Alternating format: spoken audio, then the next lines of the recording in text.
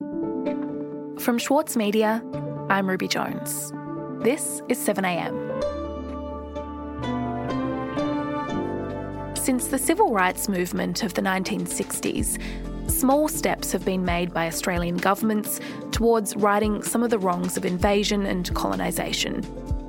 But recently, progress seems to have ground to a halt. The federal government has shown next to no interest in advancing landmark reforms like the calls contained in the Uluru Statement from the Heart. Today, Wuurlumun Noongar author and playwright Claire G. Coleman on how tokenistic gestures have replaced the real change demanded from Aboriginal and Torres Strait Islander communities.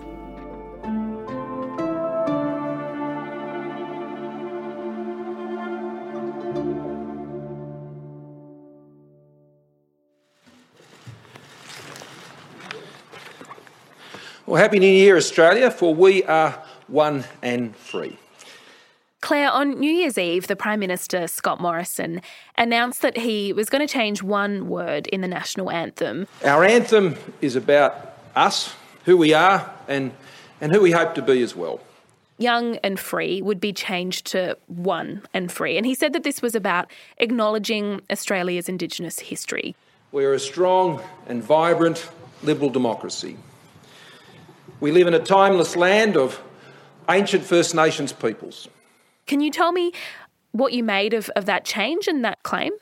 Well, I thought the change was not only kind of silly and tokenistic, but actually just ludicrously silly. It doesn't change anything for anybody.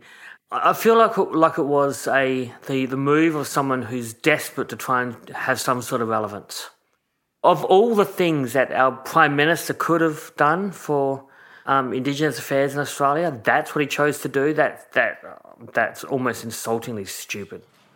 How good is Australia? And our anthem should reflect that. And the changes that we have made and we have announced today, I think, achieve that goal. If you think about the idea of kind of one and free, it smells a bit of One Nation and the way they think about Australia.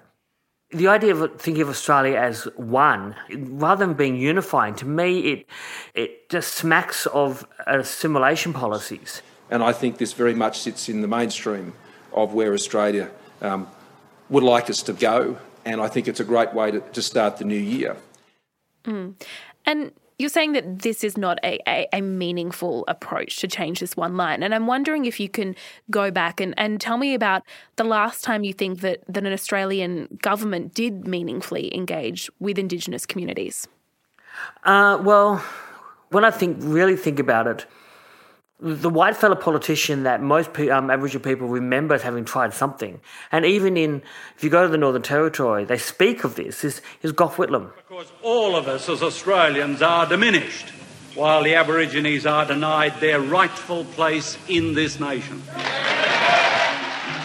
He was not a perfect politician. I'm sure he annoyed some Aboriginal people, but he was part of the largest handovers of Aboriginal land under land rights of any politician. We will legislate to give Aborigines land rights. Not just because their case is beyond argument. This is before even the Mabo decision. He handed over vast tracts of land at government expense, including the handover of Wave Hill, or a big chunk of Wave Hill Station, to the Gurindji people. My name is Benson Lingiari, and I came down here to ask all this Parliament here about the land right. That land belonged to me, belonged to Aboriginal men. It was symbolised by that amazing Mervyn Bishop photo of Gough Whitlam pouring sand into Vincent Lingiari's hand. And I want to give back to you formally, in Aboriginal and in Australian law, ownership of this land of your fathers. There was no legal reason to do this. He just thought it was the right thing to do. There was no government legislation. It was kind of an executive decision. Even Aboriginal people who are not currently particularly engaged with politics now remember those acts, and remember the way he treated Aboriginal land rights with a kind of a love and a longing that it's kind of, it would be great to have a politician who cared that much now. I want to promise you that this act of restitution which we perform today will not stand alone. Your fight was not for yourselves alone, and we are determined that Aboriginal Australians everywhere will be helped by it. So we've gone from Gough Whitlam, who more than 40 years ago was making real and material changes on issues like land rights, to Scott Morrison, who changes one word in the anthem. Do you see a trend here where politics in this space has become more symbolic and less tangible? I mean, the fact is that Office of the Prime Minister has certain ability to make executive decisions. You know, the change of the national anthem was not a decision that needed even a cabinet meeting, or it didn't need a vote in Parliament. It was just done. But there's also genuine change that could be done by the Prime Minister, or that the Prime Minister could at least institute for. But it's not happening. I think, for example, the Uluru Statement from the Heart, the government response to that has been nothing but tokenistic and extremely shallow, and completely and utterly disconnected from what is actually being asked for. And so what do you think is going on here? Is this inaction, is it because of a concern about backlash? Well, there is a lot of concern about backlash. Whenever since Prime Minister Whitlam, every time a politician has done something like genuinely effective to help Aboriginal people, they've been punished for it in the polls. And I think a lot of that comes down to the fact that Australia still plays as complete fidelity to settler colonialism. The average white Australian still lives with this notion deep down that Aboriginal people have no right to or connection with the land itself. And I think there's this attitude that you sometimes get where if an Aboriginal person asks for some minor concession, the response from a lot of mainstream Australia is that we always want something that we don't deserve, or we always want something for free. And it fascinates me that we get so often told that we're asking for something for free when what we're asking for is land rights, or asking for land back. Or even though the Mabo decision overturned terra nullius in law, there's nothing has been done in social engineering or in looking at the history books to overturn terra nullius in the minds of the average Australian. The average white Australian still, for some reason, imagines that when the English colonisers arrived here, they arrived to an empty land and just took over an empty land without hurting anyone. That imagination, that imaginary scenario is still dominant in the Australian psyche.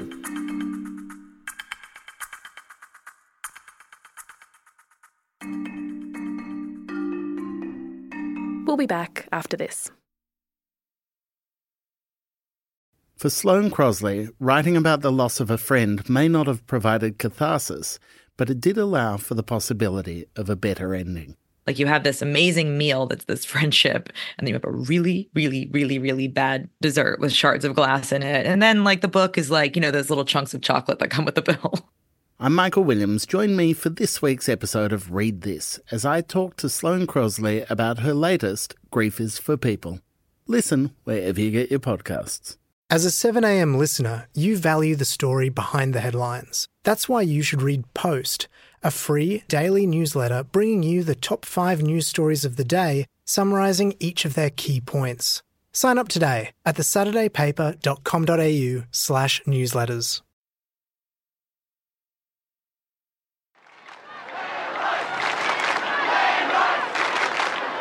Organisers say their Invasion Day ceremony highlights how whites should have behaved 205 years ago. Last time in the 60s when they had crowds this big, it forced the government to pull the troops out of Vietnam. Let's hope we can force Bob Hawke to do something about Aboriginal people this time round. Thousands have turned up and literally they're still flowing in down the street here. Thousands of protesters are taking part in Invasion Day rallies across the country. The protests are being held in Melbourne, Sydney, Newcastle, Penrith, Canberra, Perth, Adelaide, Hobart, Darwin, Brisbane and Townsville. We won't celebrate Invasion Day! Claire, every year we see more and more Australians march on Invasion Day to protest racial injustice. But those marches don't seem to have translated into real action, whether that's on something like enacting the calls in the Uluru Statement from the Heart or raising the criminal age of responsibility from 10 to 14. Can you tell me why you think that is? I can't be sure, but I've got a couple of theories. One is that both parties are more concerned about the white nationalist, white supremacist type combining to vote them out is probably part of the issue. I think a part of the issue could be the Murdoch press that seems determined to force the government to be more right-wing than the people are. I actually believe that the Liberal Party are bowing down to the far-right kind of way of thinking even further than they've ever have before. And the Labor Party, rather than coming up with a genuine difference, rather than being actually thoroughly different to the Liberal Party, are kind of doing a pissweak, half-assed kind of right-wing light. I think both parties believe that if they gave Aboriginal people, if they gave us what we wanted, that they would be punished for it.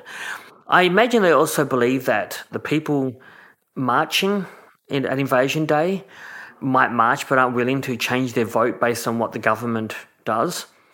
And to be honest, I'm not sure if I disagree with them. I'm not 100% certain that the people marching at Invasion Day would vote for a party that would give Aboriginal people more rights. Just for that reason, I think it'd have to be part of a larger package that is more than just Aboriginal rights. I think it's easy for people to march, but it's hard for them to take a risk in their vote, I think.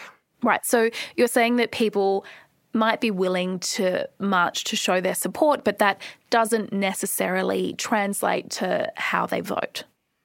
I think that is the issue, and I suppose that we, as a nation, Australians tend to be quite conservative as voters.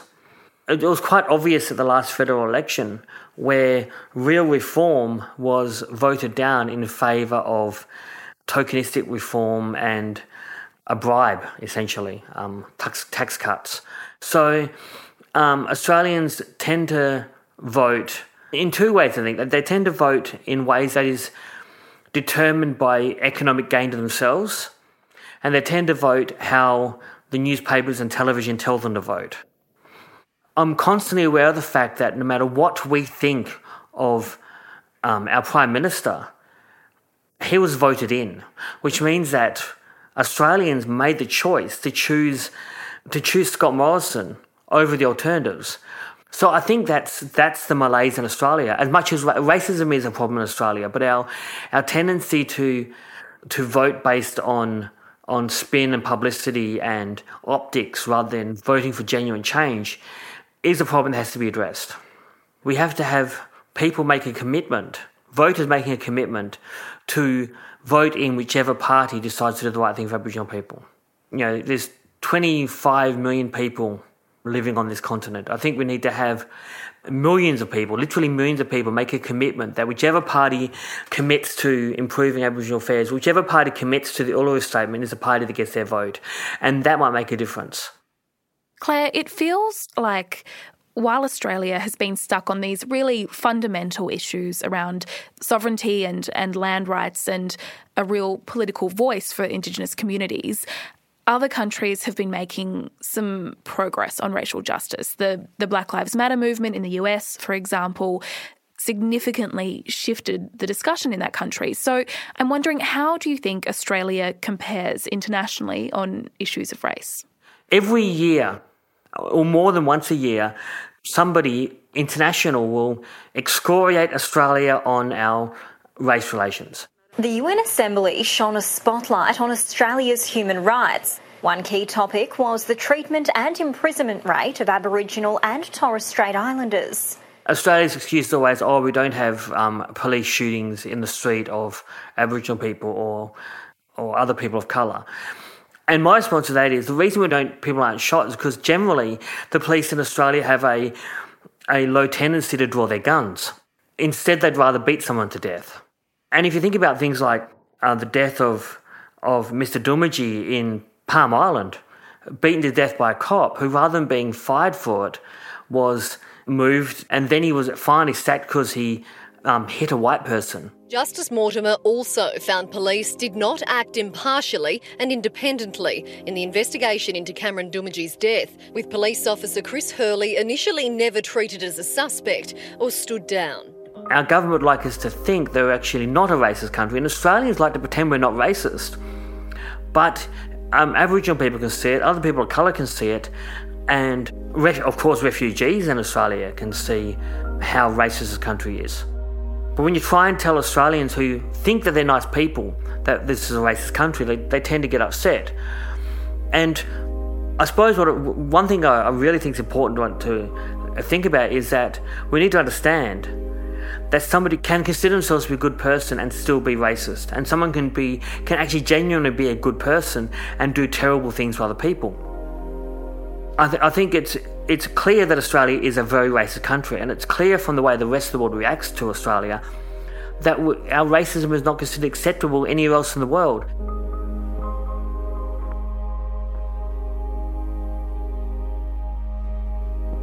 Claire, thank you so much for your time today.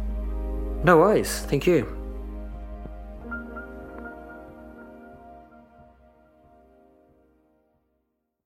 Sloane Crosley is known for her funny and acerbic personal essays, but her new memoir digs much deeper to examine the loss of her best friend. Join me, Michael Williams, as I chat with Sloane about Grief is for People. Find it wherever you listen.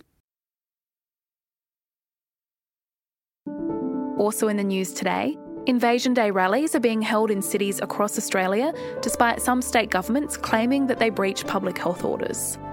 In order to ensure that the rallies are COVID-19 safe, organisers will be splitting protesters into smaller groups to comply with health restrictions. And the Therapeutic Goods Administration has provisionally approved the Pfizer COVID-19 vaccine for use in Australia.